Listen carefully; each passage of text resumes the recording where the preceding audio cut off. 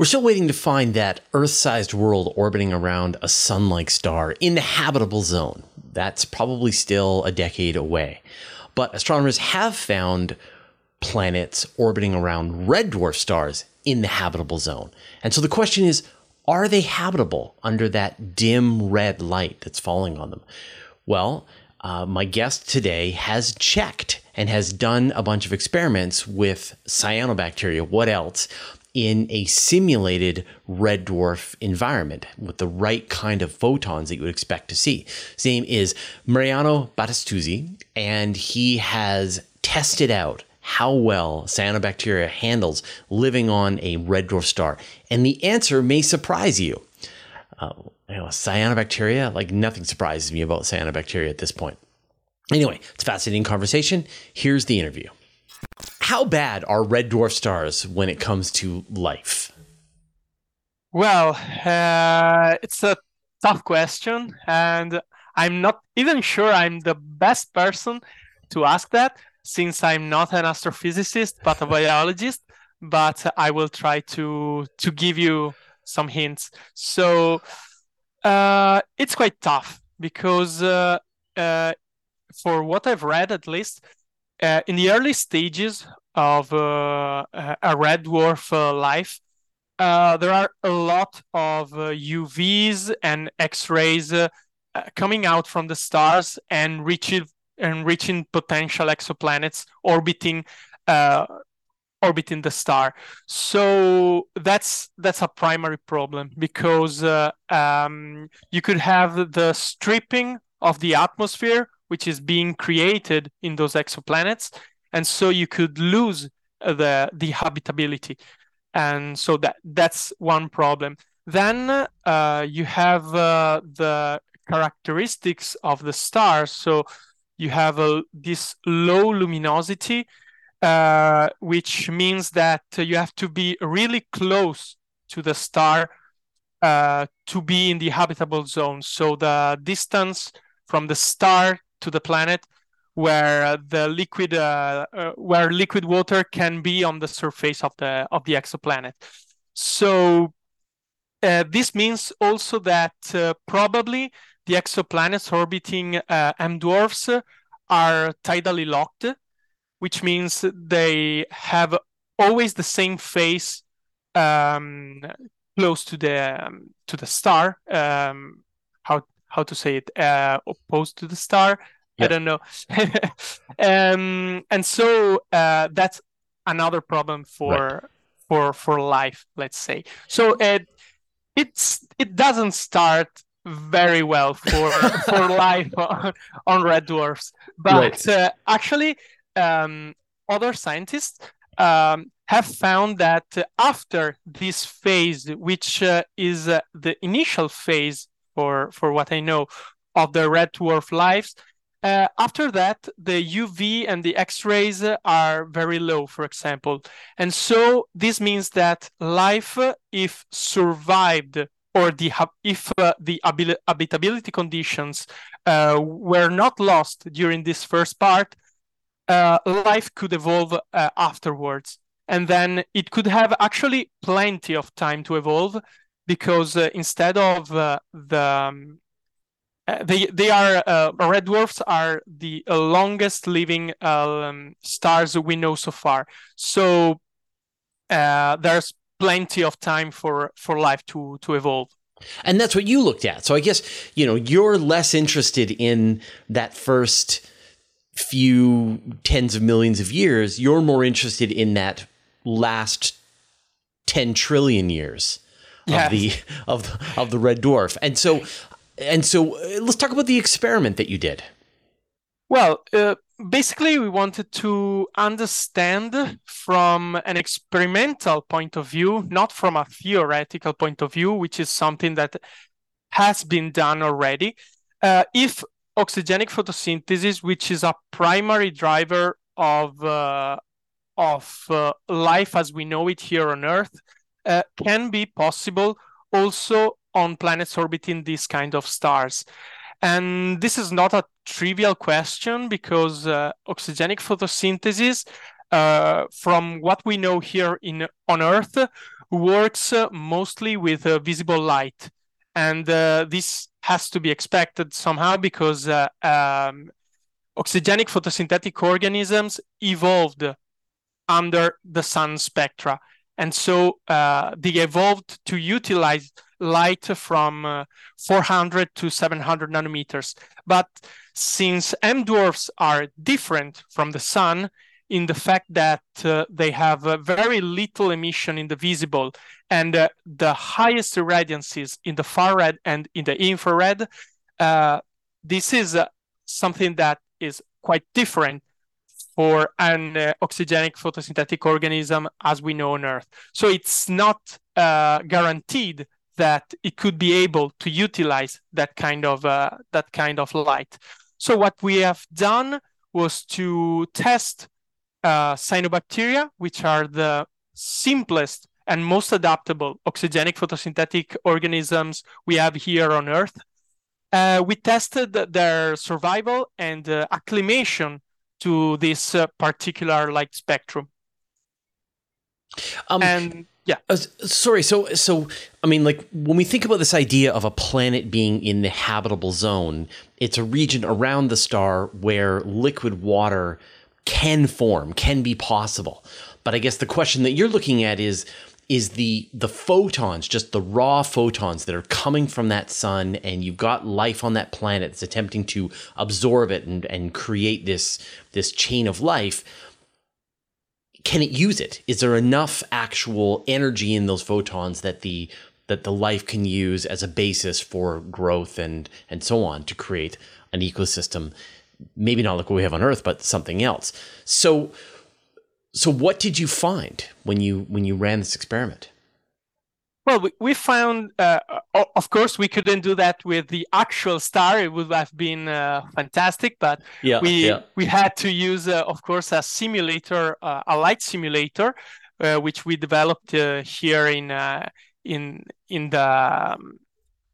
Padova, where I work. And this simulator is able to reproduce more or less from 360 to 850 nanometers, the emission spectrum of the star. So using that, we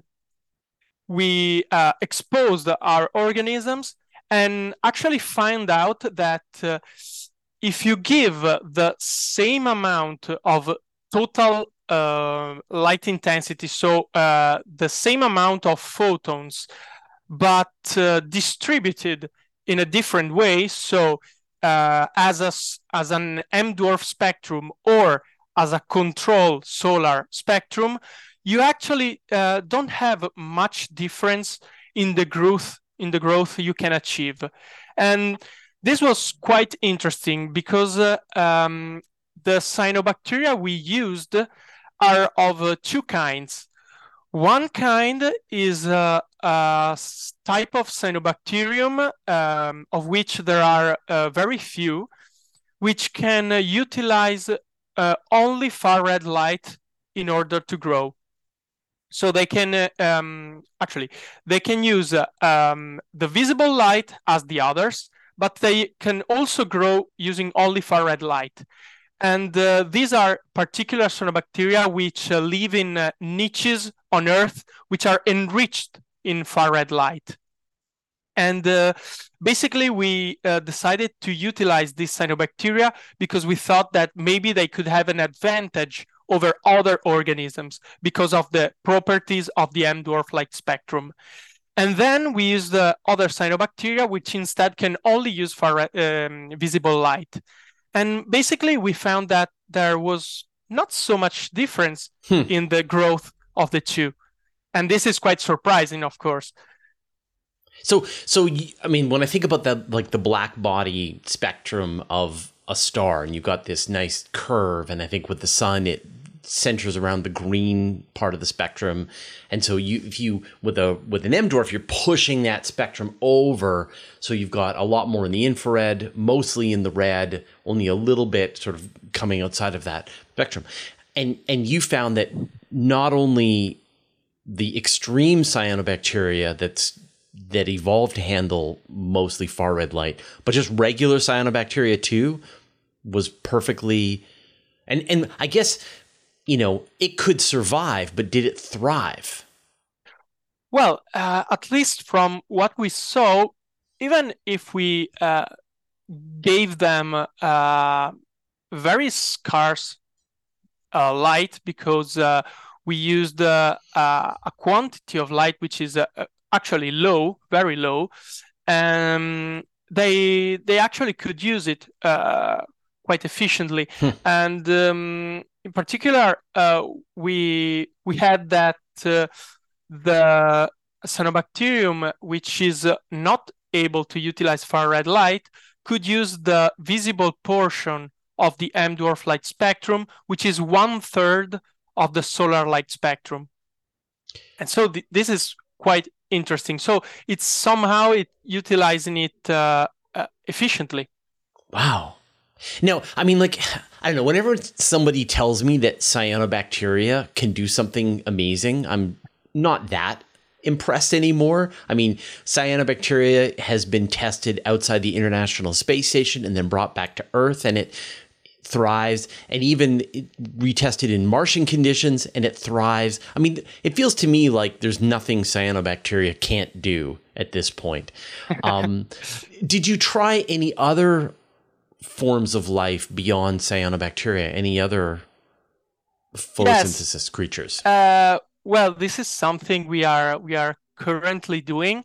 Actually, we will I think in the next months publish something else about this. But we are also trying.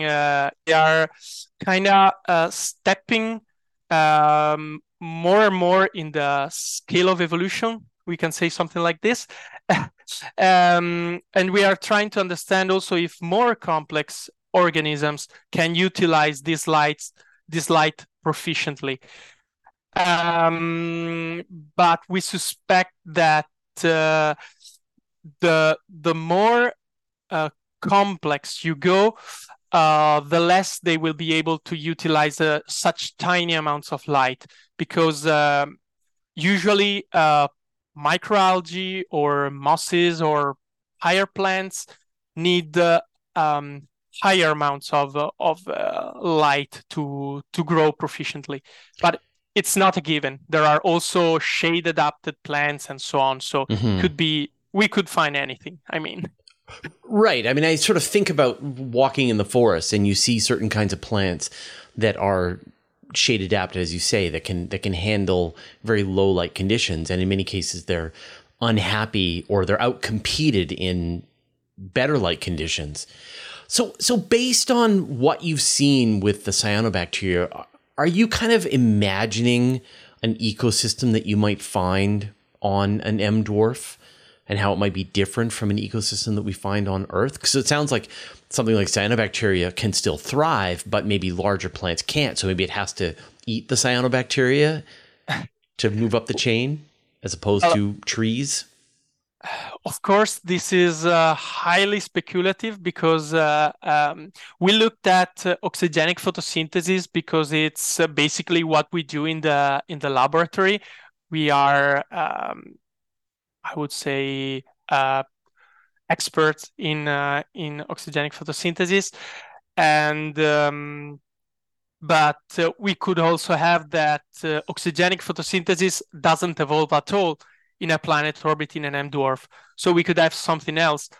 The problem is that oxygenic photosynthesis is very efficient and allows you to create a lot of biomass, and actually allowed more complex life forms here on Earth to evolve. And so oxygenic photosynthesis is the more or less the cause for all the complex life we see now. So it's a good point to start. And regarding what we could see there, actually life could be, at least oxygenic life, could be less different from what we have imagined so far, at least for what we have seen in our experiments. because in the past, in those theoretical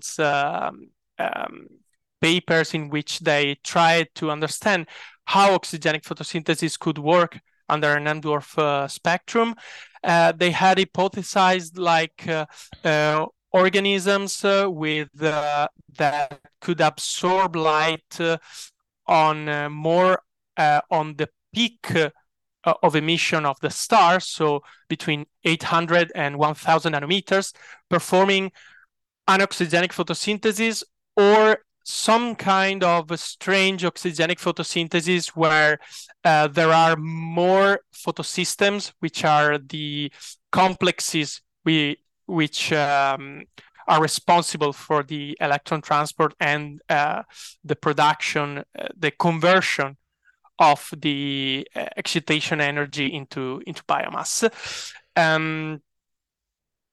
That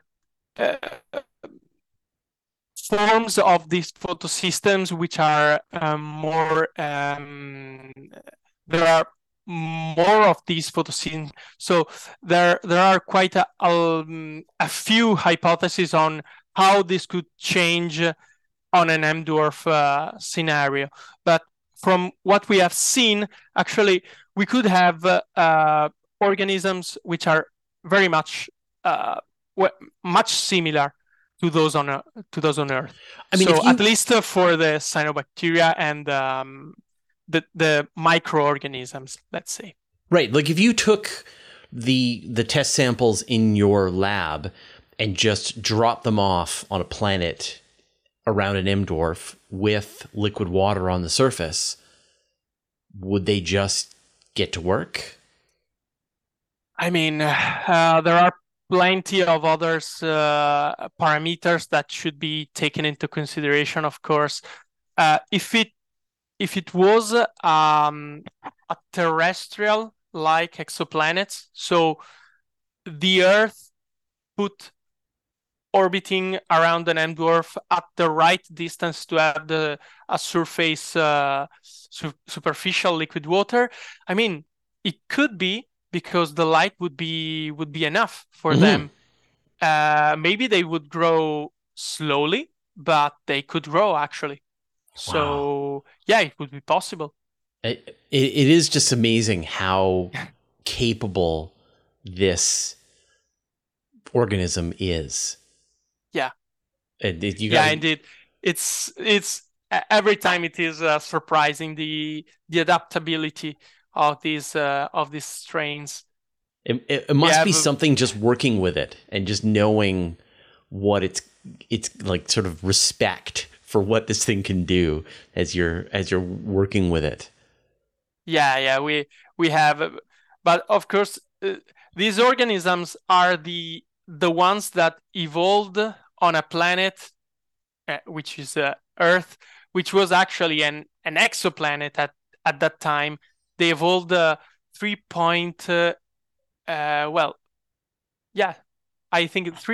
billion years ago, and there was no oxygen on Earth.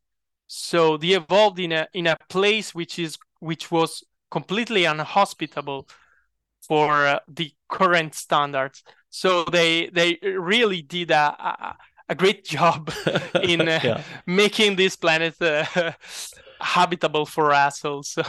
Yeah. Like if it wasn't for them, we wouldn't be having this conversation. And they still do. Yeah, absolutely.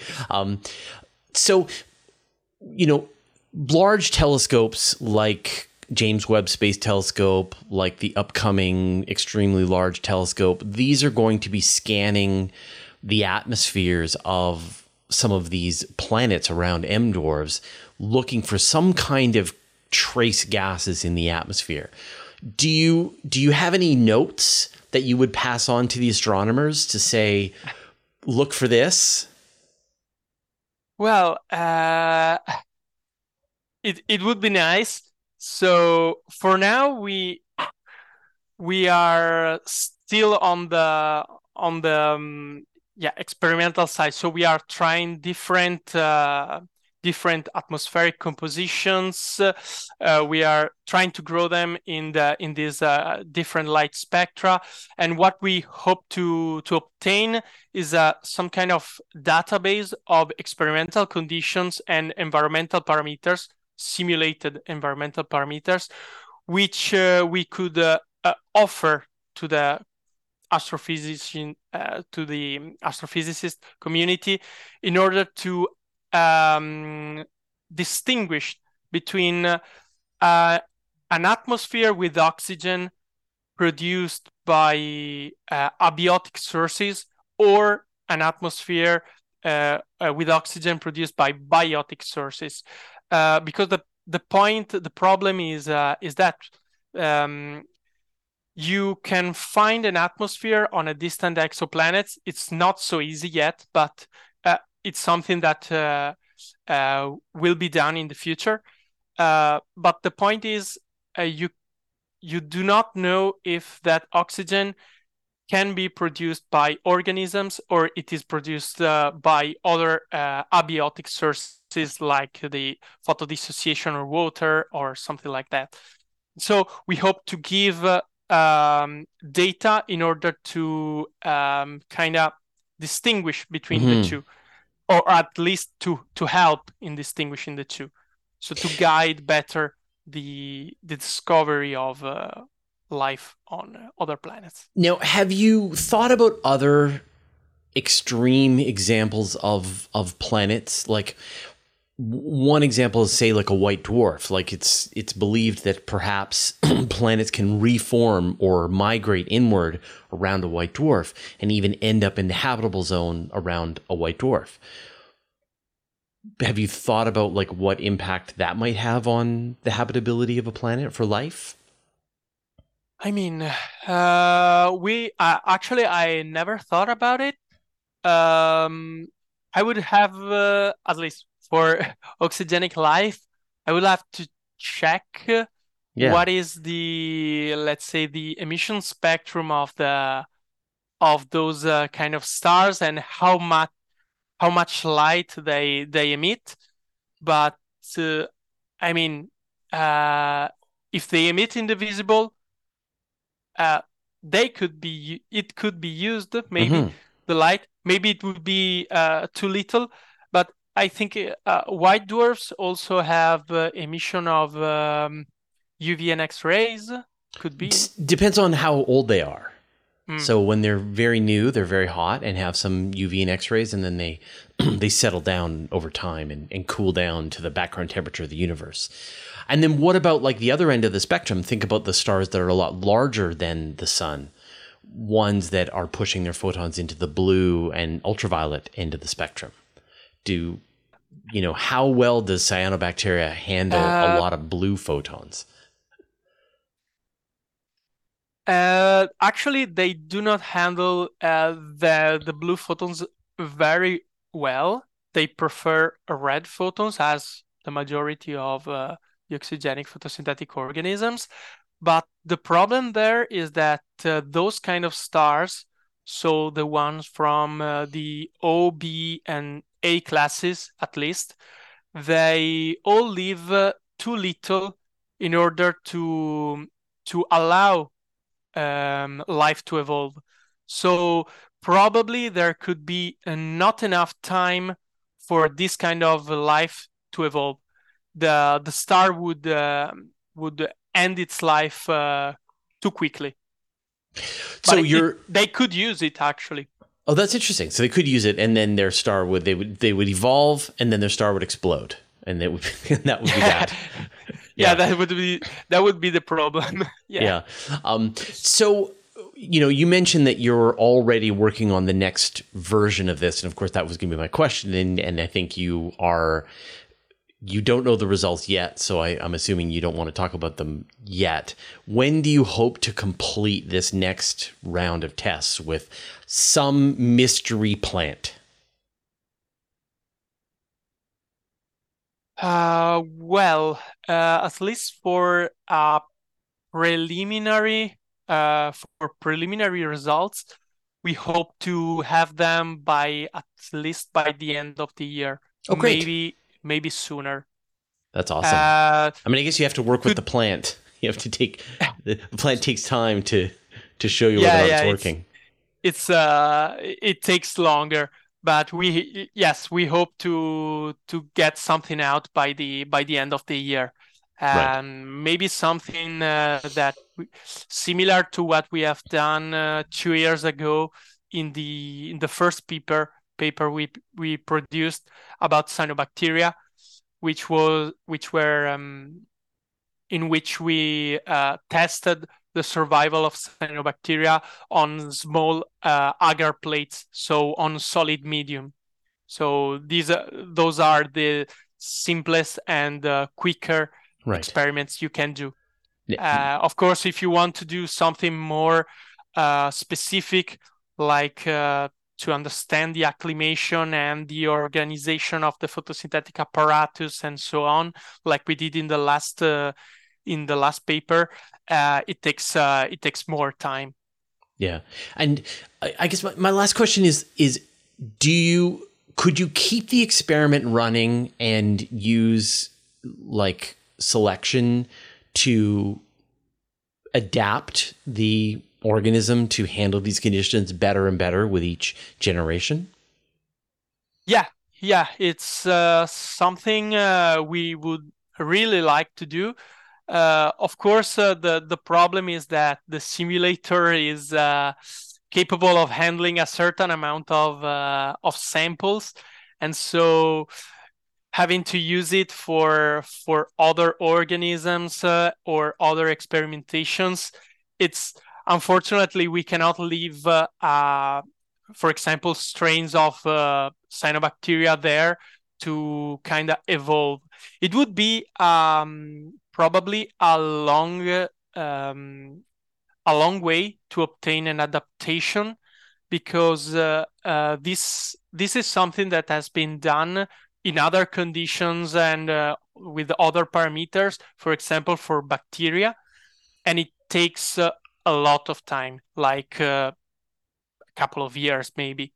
And cyanobacteria take more time than bacteria to grow, some of them at least. And so it would be a very long time for an adaptation, but it could be done for sure. Yeah. Well, Mariano, it's absolutely fascinating, and please let me know when you've found out whether trees can grow on red dwarfs. I will try. All right. Thank you so much. You can get even more space news in my weekly email newsletter. I send it out every Friday to more than 60,000 people. I write every word. There are no ads, and it's absolutely free. Subscribe at university.com/newsletter. You can also subscribe to the Universe Today podcast. There you can find an audio version of all of our news, interviews, and Q&As, as well as exclusive content. Subscribe at university.com/podcast or search for Universe Today on Apple Podcasts, Spotify, or wherever you get your podcasts. A huge thanks to everyone who supports us on Patreon and helps us stay independent. Thanks to all the interplanetary researchers, the interstellar adventurers, and the galaxy wanderers. And a special thanks to David Giltonen, Modso, George, Jeremy Mattern, Jordan Young, Tim Whalen, Dave Verbeoff, Josh Schultz, and Andrew M. Gross, who support us at the Master of the Universe level. All your support means the universe to us.